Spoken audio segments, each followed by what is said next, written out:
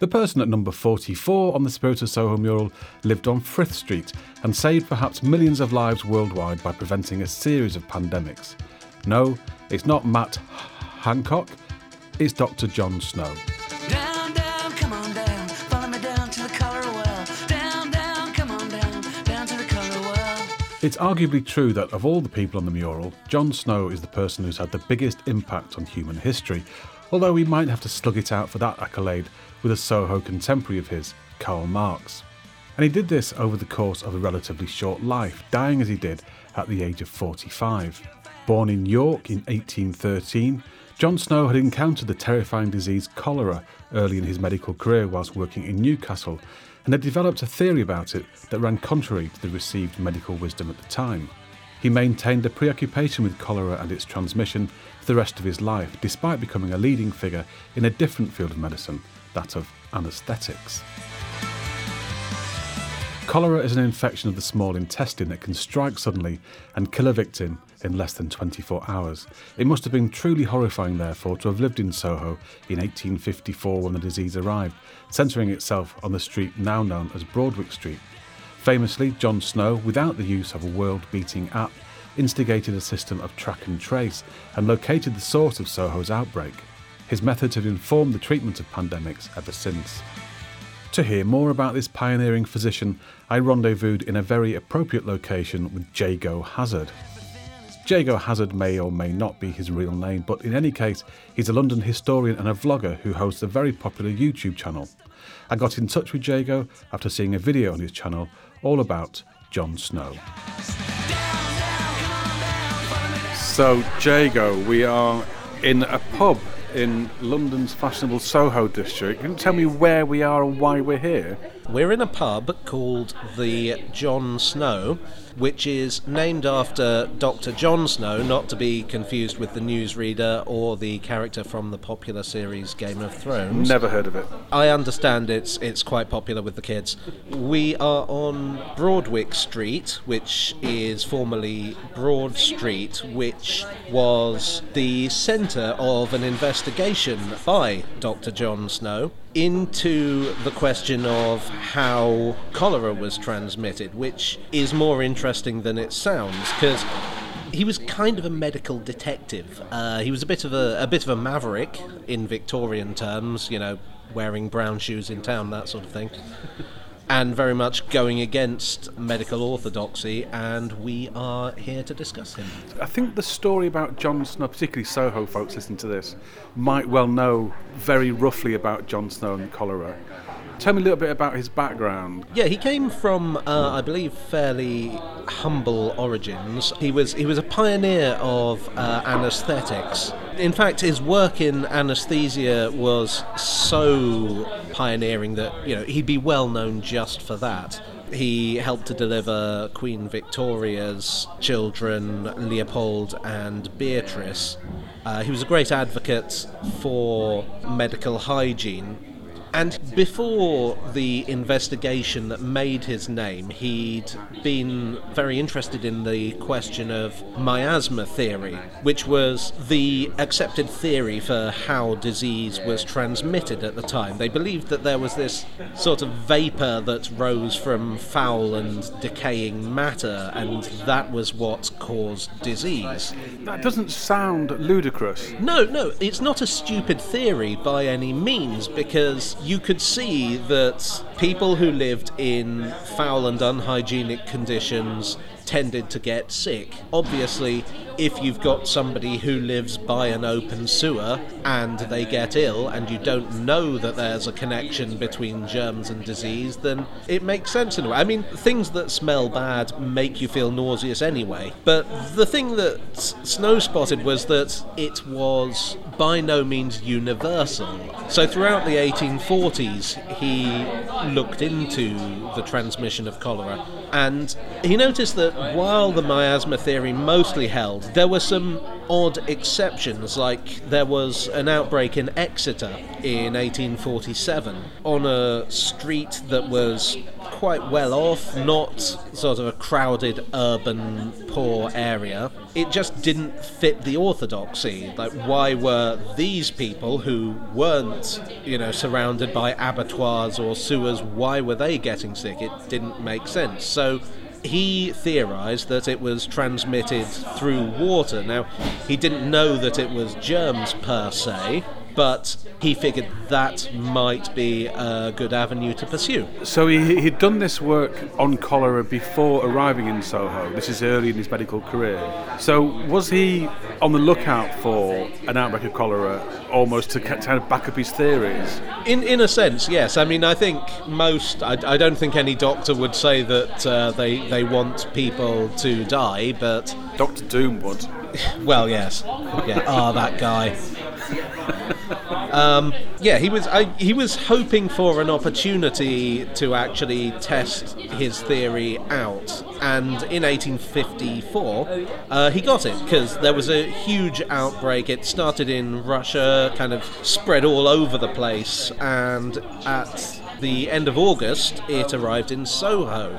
And it was kind of quite a useful thing for him, because not only was it on his patch, but Soho was not connected to such freshwater facilities as there were. All the water came from pumps, and of course it was an area that at that time was quite poor. You had abattoirs, tanneries, other sorts of noisome and unpleasant industries. So he figured this was the perfect test bed, as it were, because if it was transmitted from water, then he could, he hoped, isolate it to a single point of transmission. Which is what he did outside this very pub that we're in. Indeed. It's the sort of thing that I think would make a good sort of Sunday night BBC costume drama. He teamed up with the Reverend Henry Whitehead, who was another local resident, very much respected, and he went from door to door interviewing victims of the outbreak to find out what their habits were in terms of water, where they got it from. By mapping it all out, he eventually traced it to a pump in Broad Street, now Broadwick Street, where we are now. Wasn't there were a couple of locations in Soho that didn't get it? Yes.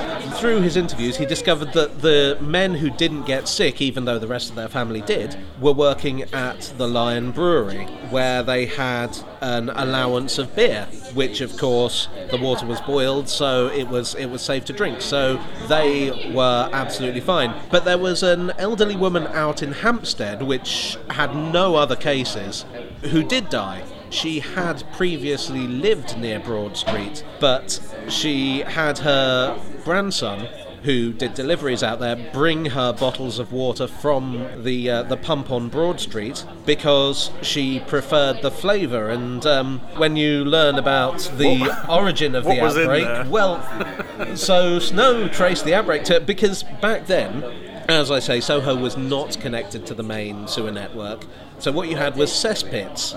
Those could be quite porous. It turned out that there was a family where a baby had died of cholera. They'd been putting the nappies into the cesspit, and they had contaminated the Broad Street pump, and that was the root of it. Did he make this discovery and then tell medical establishment, and they said, "Well done, John, you've discovered it for us"? Not exactly. One or two people liked the theory, but most people didn't. I mean, it wasn't the first time he presented the theory.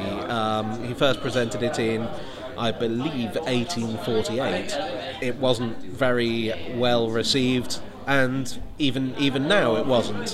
What happened initially, which I think is quite interesting, was that he went to the Parish Council of St. James, presented his findings. They took the handle off the pump, but then they decided there wasn't strong enough evidence, so they put it back. One of the problems was that during the outbreak, 2/3 of the local population fled. So by the time he was coming to his conclusion, the epidemic was already dying down in Soho. So the naysayers could pin that decline in cases on the fact that people were disappearing. Yeah, I mean, I think also it was I suppose the thing is, with miasma, it's hard to say this person has not been near something that smells foul. So ultimately, though, his theory was accepted. We now know, obviously, that he was correct. How long did that take? It took about 12 more years, actually. And ironically, one of the first people to really say this guy is onto something was Dr. William Farr, who had previously been a very vocal opponent, was dealing with another outbreak in Bromley by Bow, and he thought, well, let's give it a go. Yeah, and he came over to Snow's side. People tend to be very resistant to ideas that go against the orthodoxy. To us, it makes perfect sense, but if you're a doctor who's been taught your entire career it's miasma, if you've looked at cases where it appears to be miasma and seen nothing to contradict that. Yeah, and he was quite interesting, wasn't he? Because he was, I mean, it's ironic that we're in a pub because he was a teetotaler, he was a vegetarian, which must have been bizarre in those days. People must have thought he was a crackpot. Oh, I think so. I mean, I think that might well have also been a factor in his not being accepted. It feels sometimes that those forces that he was fighting against are in the ascendant again. There seems to be resistance to data and evidence and proof, and that seems to be on the up somehow.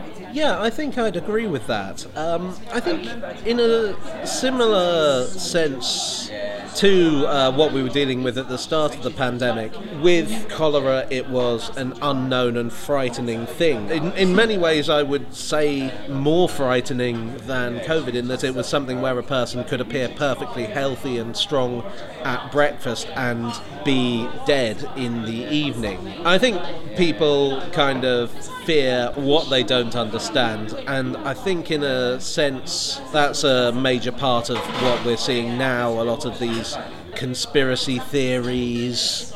I think again it's kind of a thing about uprooting the status quo in a sense. With Snow, he was saying the water you drink, the water you wash with, that's what's doing it. And I think with COVID, we're being told, again, it's stuff in your everyday routine. It's socialising, it's going on the train, it's going to parties. In a weird way, I think we are a bit less equipped than people in Snow's era, in that back then disease was kind of something to some extent I think that people accepted. Obviously this was before widespread vaccination, antibiotics and things. I think now we sort of tend to view epidemics as a thing of the past. I know I remember when they first announced this new disease, I was thinking, well, not going to get here, this is going to be like SARS. The news is playing it up and it'll be gone in a few weeks when the news finds something interesting to talk about. If only. Well, yeah.